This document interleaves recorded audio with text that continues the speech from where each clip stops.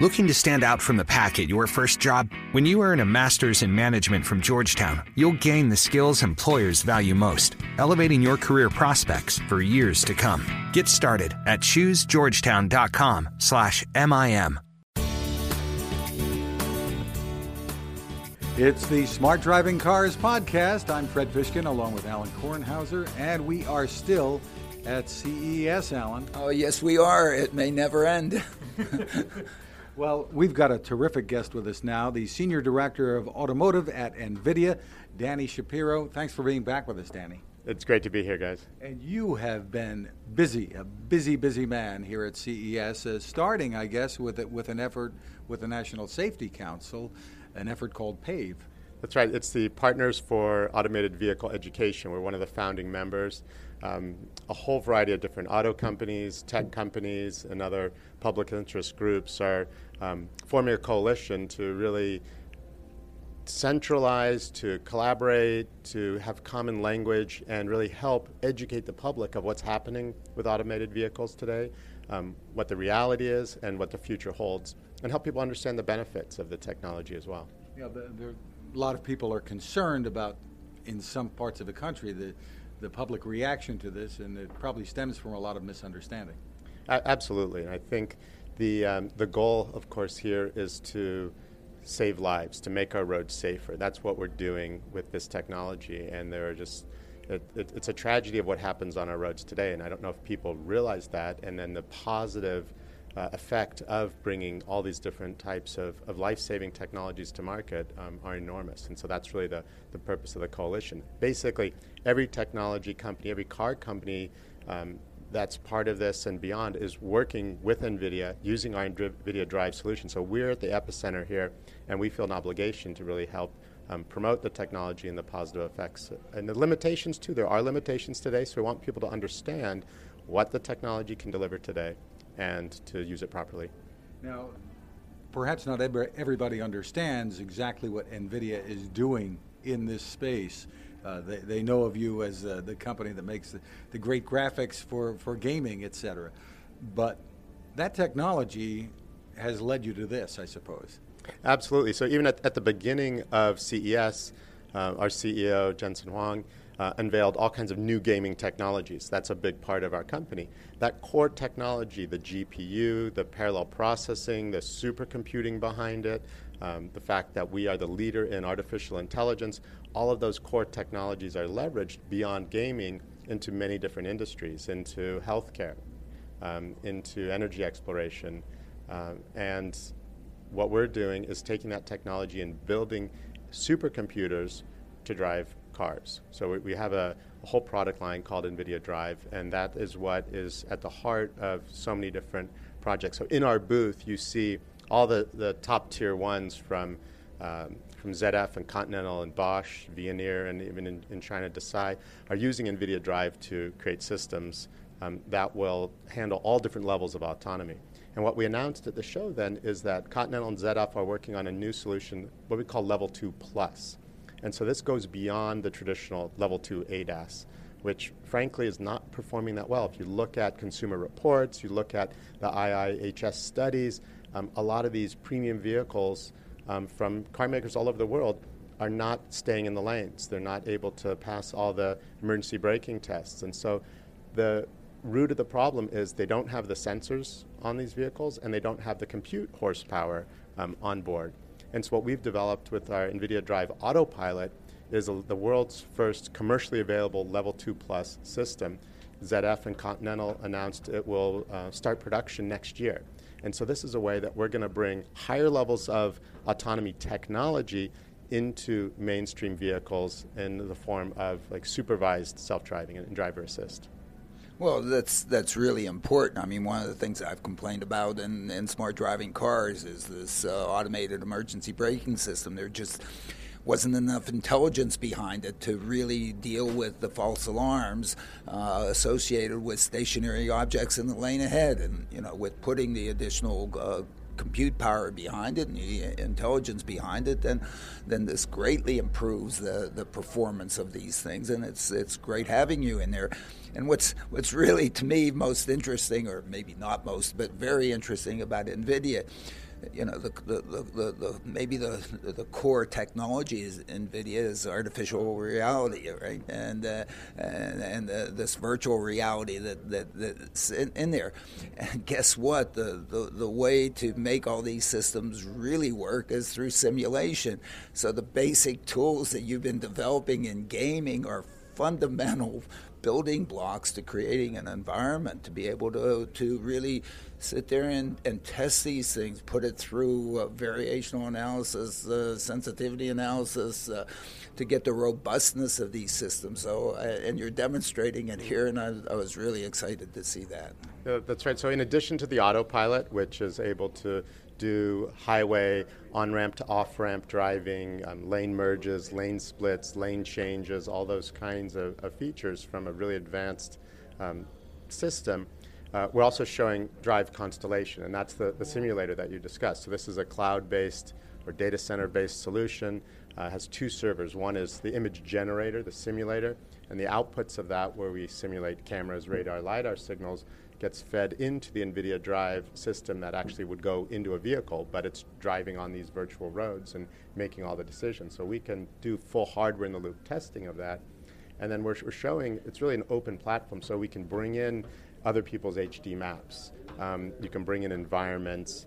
You can build out any kind of scenarios. We can script it. We can have basically a database of driving scenes, hazards, corner cases, and test against this, validate our system over hundreds of thousands, millions, even billions of miles of virtual driving.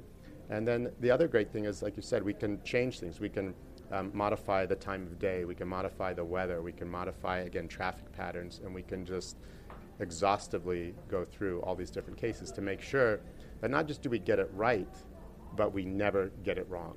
Right, and then it almost isn't the number of miles that you do, because in some sense, some of these things happen over a very short distance, over a very short time frame, but the variations of those things is really great. So in some sense, over a short number of miles, but enormous number of scenarios, to be able to make sure that you have the sensitivity, the flexibility, the robustness to be able to handle these the variations in the corner cases is really how we're going to get to the safety that really PAVE is focused on achieving. That's right. I think you hit the nail on the head. It's not purely miles, but it's scenarios. And so we again can test dangerous things in the virtual world that you would never want to subject to humans. You probably couldn't even do it in the real world. So I mean that's the beauty of it, and you can see the limitations, and you can see that, hey, we're not going to get between this rock and this hard place, and we're gonna do things before we get that. And so that's what and it's your core. It's the core of NVIDIA. It's the whole darn thing from the beginning, which is, to me, I mean, I've said for some time that the folks that should be doing this virtual worlds and this testing worlds is people who have been doing it for whatever other reasons, because you know how to do that. Terrific.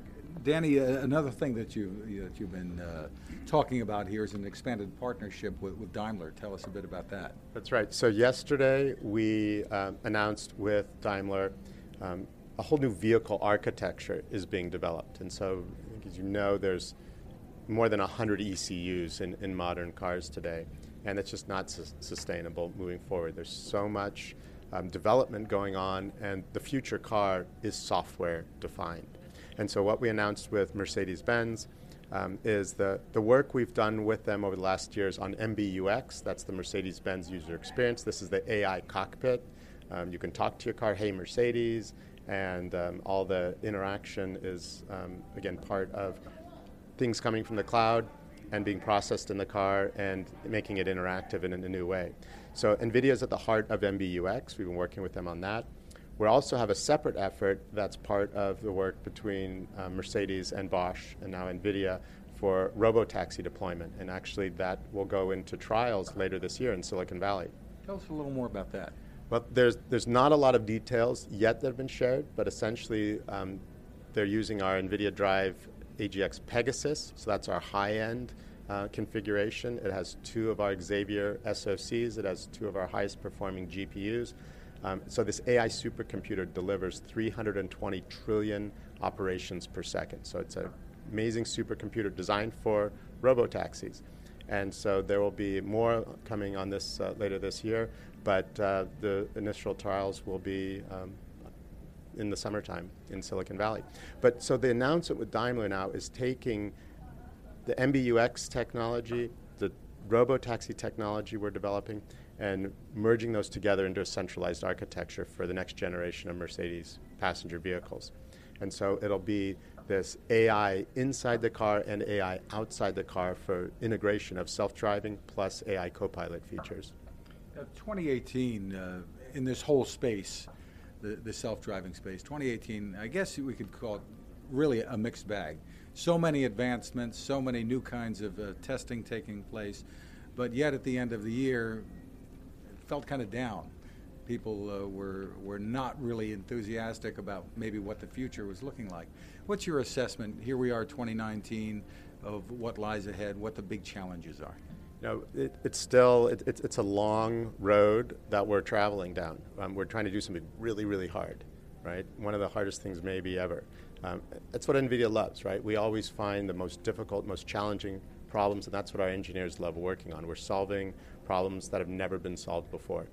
And I think as an industry, everyone's working towards these great goals. There's so many amazing benefits of self-driving cars. But it's taking longer, I think, than a lot of people expected. I think it requires a lot more computational horsepower than people initially realized. It's going to require more software. So we're working hard on it. We're making a lot of great progress. We have so many customers at so many different levels that are doing great work. Again, from car makers to truck makers to delivery services to robotaxi and ride-sharing companies. And I think what we're trying to do is bring the technology to market as soon as we can, but we want to ensure it's safe. That's the key thing, making sure it's safe.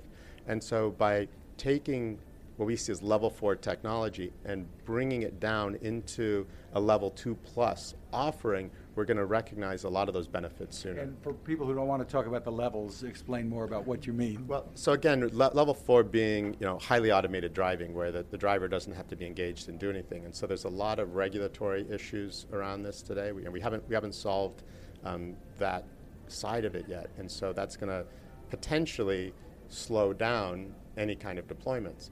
So we still see a lot of benefits from the technology, full surround sensors, AI with lots of deep neural nets processing the information to ensure that car and the occupants and the people around it are safe. And so that's what we're doing with our level 2+ is, again, amazing, we'll call it driver assistance system, but it can do supervised self-driving.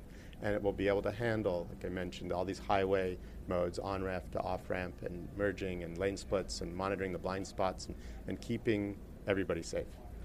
So the idea of people who are wowed now when they back out of their driveway and they've got the lines on the screen and it's so easy to back out without hitting anything. The message kind of is, well, you ain't seen nothing yet. Absolutely. Yes, and I think the slowdown is appropriate.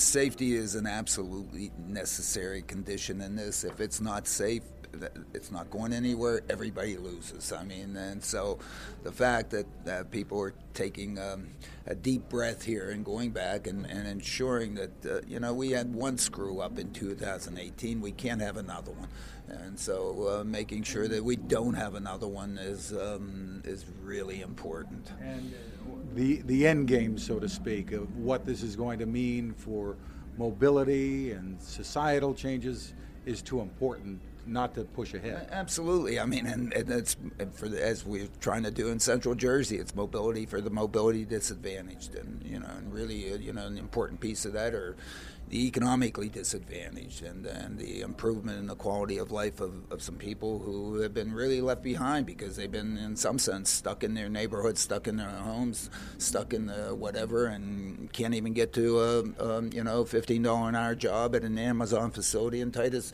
in near the New Jersey Turnpike. In New Jersey, that could feed their family. I mean, that to me is the real opportunity of these things. Dan, before we let you go, tell us how your team at NVIDIA, how that's evolved in terms of the growth of the team and what NVIDIA is putting into this effort. Yeah, we have thousands of people globally working on self-driving technology. I mean, initially this was probably a pretty small group. Oh, yeah, I mean, it was a startup essentially within NVIDIA, and it's grown to a major part of our development effort and global teams in many locations throughout the U.S., in Silicon Valley, in Detroit, in New Jersey, as we've talked about, as well as globally in China, in Japan, in Germany. We have teams throughout Europe. And we work very closely with our automotive partners, the tier ones, as well as the OEMs, the car makers and the truck makers, because again, this is not just us making a product and selling it, but there's a lot of collaboration with Mercedes-Benz. We're going to have our engineers working hand in hand with their engineers to architect and develop these systems. So it's a huge effort. It's long-term. We're dedicated, committed, and we continue to make great strides every year. We're really looking forward to 2019. Well, congratulations on what you're doing, and so much more to come. Absolutely. Thank you. Great having you, and hope to have you again at Smart Driving Car Summit in May, blah, blah, blah. And the Consumer Electronics Show has been great. A lot of things to see, and one of the things that people are paying attention to is something called Ollie, created by Local Motors here at CES. And with us is Curtis Hodge with the product management team. Thanks for joining us, Curtis. It's a pleasure to be here. For folks who aren't familiar with Local Motors and Ollie, give us a little background. Sure. So Local Motors is an American company, and we consider ourselves the first digital OEM. So what we do is we design, build, and sell vehicles using a very unique process that's two-pronged. The first part of that process is a process called co-creation. We have an online community of about 200,000 people at launchforth.com, where we put out open innovation challenges to them to co-design new vehicle innovations. And then we build those innovations in something called a microfactory, which is a small local factory that's about the size of a Walmart. And inside that factory, we have a new type of manufacturing equipment called direct digital manufacturing, which involves large-scale 3D printing and milling, allowing us to build cars without a traditional assembly line. 3D printed vehicles, and we're talking about autonomous vehicles, we should say, right? That's right, and the Ollie is a smart, automated, fully 3D printed electric shuttle that we are rolling out into pilot programs globally right now in the United States, in Australia, in Asia, as well as in the Nordics and Europe. Really exciting. Here in the U.S., where are you working? So we're working at the University of Buffalo, in Sacramento, California, and Phoenix, Arizona, with two upcoming pilot programs at Sacramento State University and a campus called EVIT in Phoenix area, as well as some other future programs that are coming up in the near term that aren't publicly released yet. And describe the vehicles for us. I mean, they're pretty cool looking. And tell us how many passengers they're capable of holding, et cetera. Sure. So Ollie is a low-speed shuttle, holds up to 12 passengers in the current iteration. We're also considering other future form factors for different types of mobility and experiences that you might have inside the vehicle in the future. And actually at the show today, we're showcasing a new iteration of Ollie that's fully 3D printed. And what that allows us to do is a high degree of customization around the vehicle's form factor, its size, as well as the unique user experience features that the vehicle has. Yeah, what are those unique features? So we have on board kind of a lounge-like experience in the inside of the vehicle, and something as well called the Tower of Knowledge, which is an interactive display on the interior and exterior of the vehicle, allowing users to actually directly interact with the vehicle. So in the first iteration of Ollie, we really focused on getting people from point A to B, and now we're focused also on reimagining or reinventing the ride that you have while you're driving in a fully automated vehicle. Why is that important?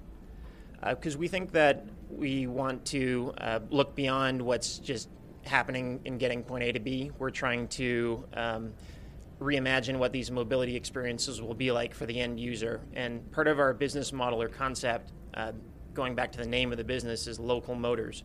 So we want to be able to develop and customize unique mobility solutions to match the flavor of the environment that we're offering and operating in. Anything from a more public transit-oriented vehicle all the way up to a very user-experienced, focused vehicle that might be at an amusement park or an entertainment site. Well, I think it's very important. I think respect for these vehicles in the environment in which they deliver their mobility is a really important one, and that respect is not a respect that an outsider is going to enforce on the community in which it operates, but in fact is generated by and comes from that community. And therefore, in some sense, the vehicle should be designed by the community as you're doing. Great to hear. We definitely think that in this new landscape, the design of vehicles is going to be shifting from maybe a national or continental scale down to a local mobility landscape, and involving those end users, both from the city side as well as the actual operator and user side, is pretty key to help focus on public engagement in these early stages of the technology.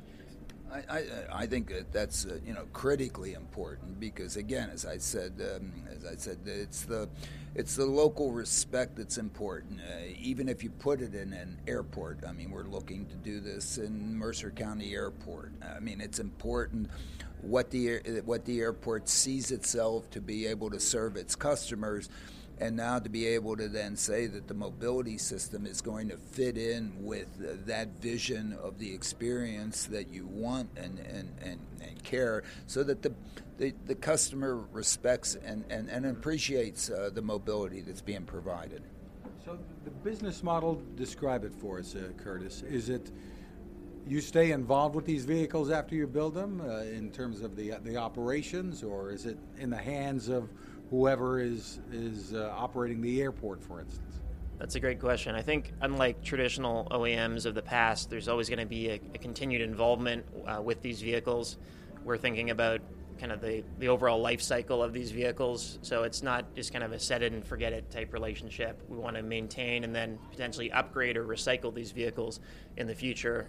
Given the heavier utilization, we may see the vehicles have a shorter lifespan. So we want to constantly think about a more cradle-to-cradle process when we're thinking of designing new vehicles in the future. So eventually it would be a sort of a contractual thing that these entities would contract with Local Motors to bring their service and vehicles all in one package? So we're seeing a couple different models emerging. People are buying these fleets of vehicles and operating them directly, and other people are looking for more of that service-oriented model. And I think that the market's going to decide in the long term which model shakes out. And you're flexible with either? Yes, we are. We're working to build strong partnerships with different mobility operators globally in different strategic regions, so they're going to be a critical partner for us when we deploy Ollie. Well, I think it's a real factor in your progression of the company and the opportunity to do that. These are, again, mobility machines, and they need to be put to work.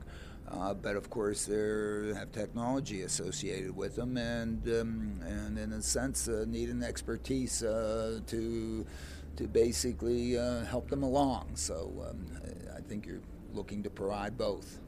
That's very true. Well, congratulations on what you're doing there at Local Motors, and exciting stuff here at CES. Where can folks who are listening go to learn more about you? So they can find us on our website at www.localmotors.com. Curtis Hodge, thanks for taking the time to join us. Thank you so much. Enjoy CES. We're trying. What's not to enjoy? That's it for this special edition of the Smart Driving Cars podcast. Stay tuned for more from CES. I'm Fred Fishkin along with Alan Kornhauser. Thanks for listening.